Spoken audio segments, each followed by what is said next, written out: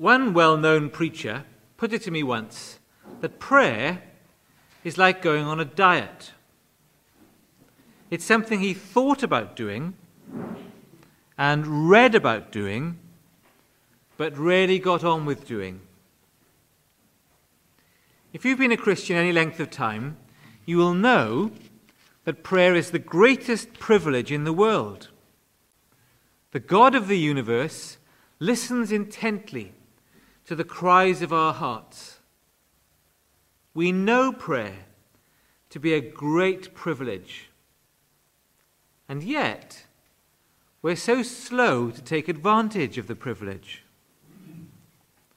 We struggle, perhaps, to get out of bed in time to pray. We find that our minds wander when we do pray. We fall asleep when we're meant to be praying. And in the end, the subject of prayer becomes a source of guilt and condemnation. We know we're meant to be having this wonderful relationship with God through prayer, when much of the time we fail. I don't know if you can relate to any of that. Perhaps you've got prayer sussed. Perhaps you are perfectly disciplined and you're walking in faith and victory. I'm delighted if that's true of you. For the rest of us, I want to talk today about the context for prayer, and next week, the content of prayer. A lot depends on getting the right context for prayer. A lot of people tell me that they pray in bed in the night, and before they know it, they're asleep. I think it's great that you found the answer to insomnia, but actually, prayer is more than this, more than a way of lulling ourselves off to sleep. 3 things to say about the context for prayer. Pray in private, verses 5 and 6. Pray in normal speech, verse 7. And pray in confidence, verse 8. Firstly then, pray in private, verses 5 and 6. Jesus has just been teaching on giving. This is part of the Sermon on the Mount. And the burden of what Jesus says is that we should give in secret. Nobody else should know what we give. In verse 4, only our Heavenly Father should know what we give, so that He alone can reward us. And it's the same in prayer. It's so tempting to try and project an image of our being a great prayer, a great person of prayer, especially if you've been a Christian a long time and you've got quite good at the art of public praying. I remember the first time I prayed out loud in a Christian meeting. My heart was pounding. I rehearsed in my head what I was going to say. But over the years, it gets easier and easier to pray in public. You get accustomed to it. And that's a good thing. It's great to encourage others by praying out loud in a prayer meeting. But if you don't pray in private, Jesus says it's hypocritical to pray in a meeting with other people. Verse 5. And when you pray, do not be like the hypocrites, for they love to pray standing in the synagogues and on the street corners, to be seen by others. I was walking home the other day, and I heard a man praying very loudly as he walked along. I paused to listen to what he had to say. He seemed to be praying a sound prayer, but he was doing it very publicly. He was doing a prayer walk and praying for the people living in that particular street. I thought, what am I to make of this?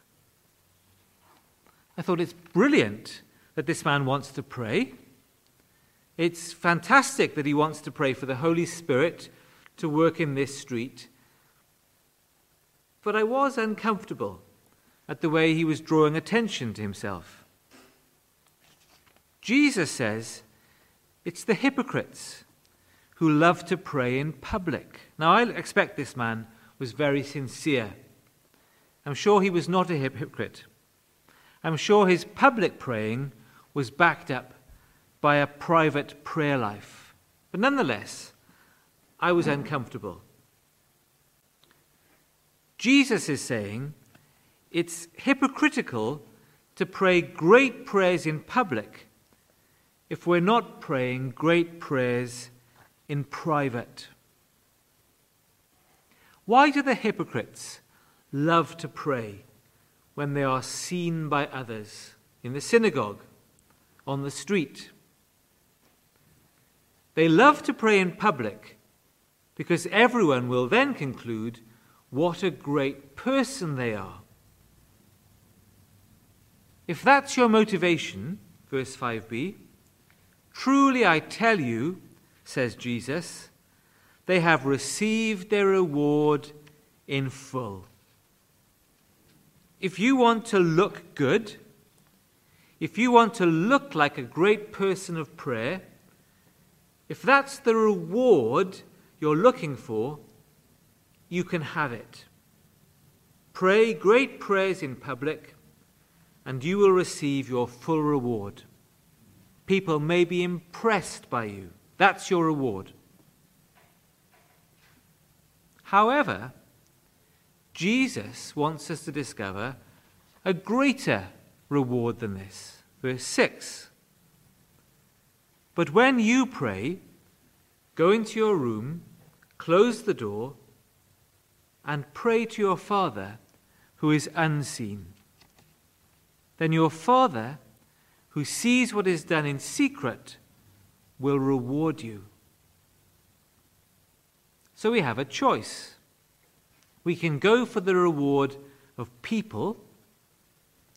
We can go for the reward of other people being impressed by us. Or we can go for the reward of our Heavenly Father. We can pray in private so that only He hears us. Only He is impressed.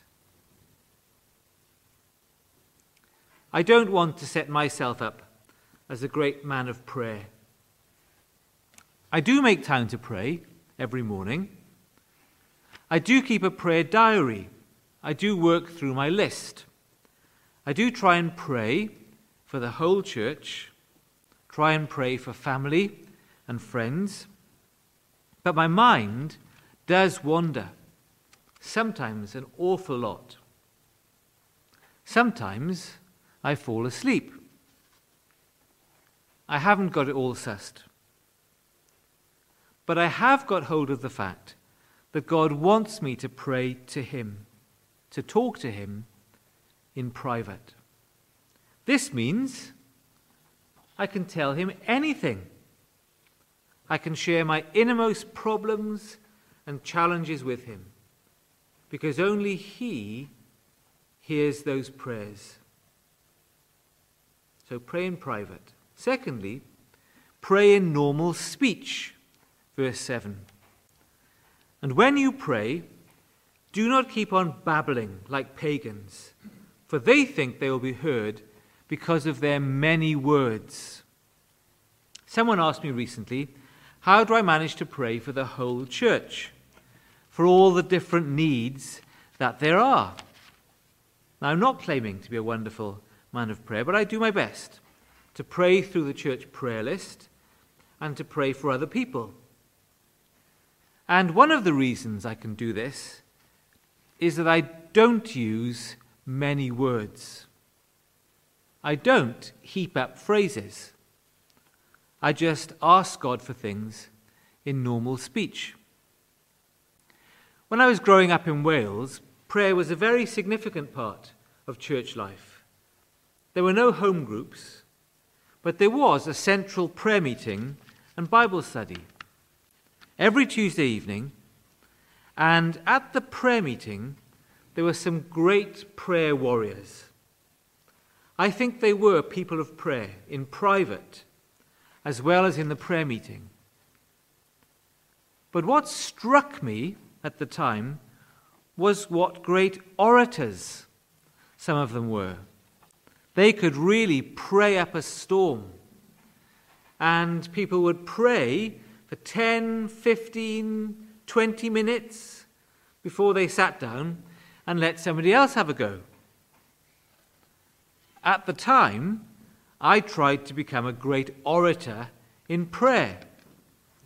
I tried to fit in. Since then, I've somewhat been in reaction against this. In fact, I think I've lost the art of praying great oratorical prayers. This is because, as a pastor, I want people to hear the encouragement of Jesus here. We don't need to babble like pagans. We don't need to use many words. We can be very succinct. When I phone my earthly father in Bridgend, I don't make a great speech to come into his presence. I just say, "Hello, Dad, how are you?" And I've realized that when I pray to my Heavenly Father, I don't need to make a great impressive speech. I don't have to pray up a great storm. I can just talk to my Heavenly Father in normal speech, just as I would talk to anyone else. Certainly, we must come to him with reverence, even fear. We mustn't be overly familiar with God. After all, he is the Lord of the universe. I am only a very insignificant sinner. I should approach God with reverence. The reason I'm accepted and welcomed in God's holy presence is not that I can pray like a great orator. It's not that I can make great speeches. The reason any of us is accepted in God's presence is that we're trusting in Jesus. Jesus died on the cross to pay for all our sin and to open up the way into God's presence. That's why we pray in the name of Jesus. We come to God the Father in the authority of Jesus. Jesus is absolutely welcome in his Father's presence. And so we come to God in his authority. We come as those who are in Christ. We belong to Jesus. We're trusting in Jesus. We have nothing to add to the goodness of Jesus. Jesus is good enough for God's presence. And when we're forgiven by Jesus and filled with the Spirit of Jesus and given the perfection of Jesus, we can come right into God's presence. No special speech required. No need to babble. No need to use many words. No need to heap up phrases. Just talk to your Heavenly Father. Just talk to your spiritual bridegroom, the Lord Jesus. Just talk to your brother and friend, the Lord Jesus. Anyone can manage this. A young child can talk to Jesus. A brand new Christian can talk to Jesus, just as we would talk to anyone else. So pray in private, pray in normal speech, and thirdly, pray in confidence. Verse 8. Do not be like them, for your Father knows what you need before you ask him. Don't be like the pagans, trying to impress their God with their great eloquence and oratory. There's no need to be anxious when we approach God, provided that we belong to Jesus, provided that we're trusting in Jesus, as long as we've made Jesus our King, as long as we believe that when he died on the cross, he paid there for all our sin, as long as we definitely are a Christian, we can pray with great confidence. We haven't got to try and impress God. Don't be like the pagans, because your Father knows what you need before you ask him. Well, what's the point of prayer then? If God already knows before we ask him. The answer is that prayer is not an attempt to persuade God to do something which he hadn't previously thought of. God is not relying on us to let him know what's going on. He already knows all things. What's the point of prayer then? It's for our benefit. It does us good to bring all our needs to God. Freely to confess before God how much we need him, how much we trust in him. God loves us, and he loves to hear from us. He knows all things. He knows what's going on in our lives before we say a word. But because he's our loving Father, he loves to hear our voice. It's just like me with my children.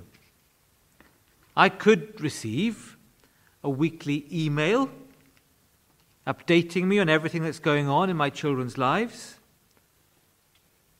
But how much better when we pick up the phone and actually talk to each other. I love to hear their voice. I love to be in relationship with them. In the same way, we can pray with great confidence. God is the sovereign Lord of the universe. He's the King. He's in control of all things. He's working out his plan for the world, to save a people for himself, to glorify his Son, the Lord Jesus. He doesn't need us. He doesn't need our prayers. But he loves us. He wants to hear from us. He wants to hear about the issues we face. Imagine if God were not the King, if God were not in control of all things. Then we'd be very anxious. If I thought God is relying on me, God is relying on my prayer to keep the universe on track, that would be too much, wouldn't it? Too much responsibility. Robbie and I went for a sleepover with some Christian friends.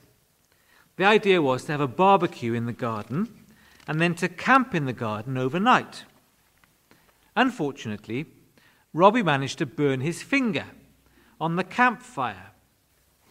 This rather spoiled things, and our host said to me, "Oh, if only I'd prayed more today, then this never would have happened."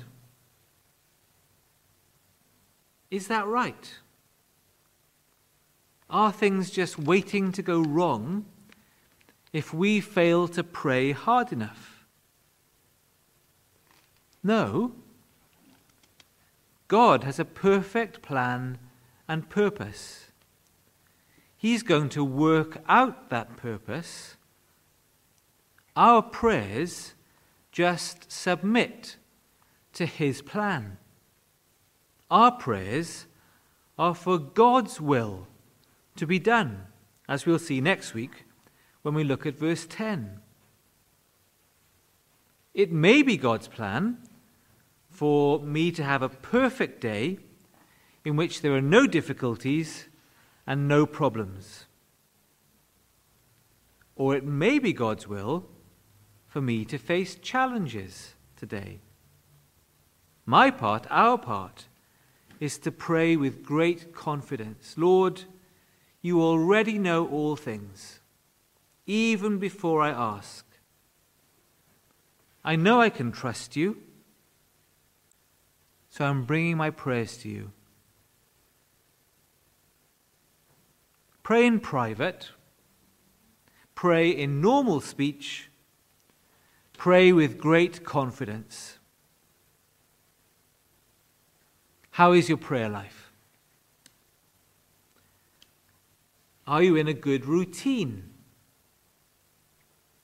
Do you go to bed in good time so that you can get up early enough to have a prayer time the next morning?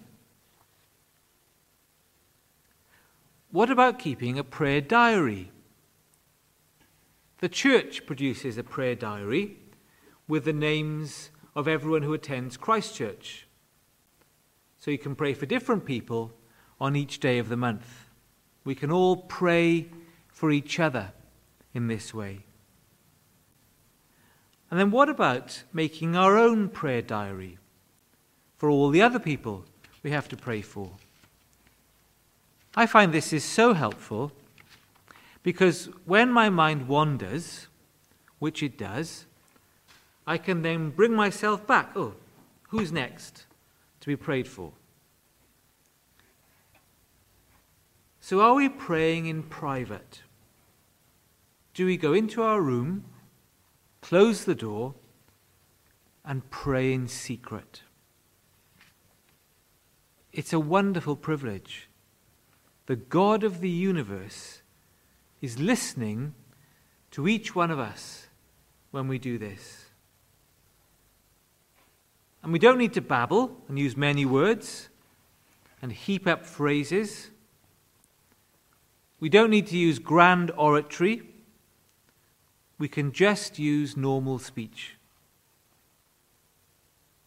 And we can have great confidence in prayer. God knows everything anyway. He's going to work out his purpose, come what may. And that takes all the pressure off in prayer. I haven't got to save the world through my prayers. Jesus has already taken the job of Saviour of the world. Our task is just to bring our needs to God in prayer, knowing that he loves us. He loves you. And he's in control. We really can trust him. So I thought maybe we could spend a few minutes praying around our tables. These are just suggestions. How about this? Ask God for one thing for ourselves, one need we have, one thing for our family, one thing for our church. Or you may have a much better idea of what to pray for. Have a think and then do some praying around our tables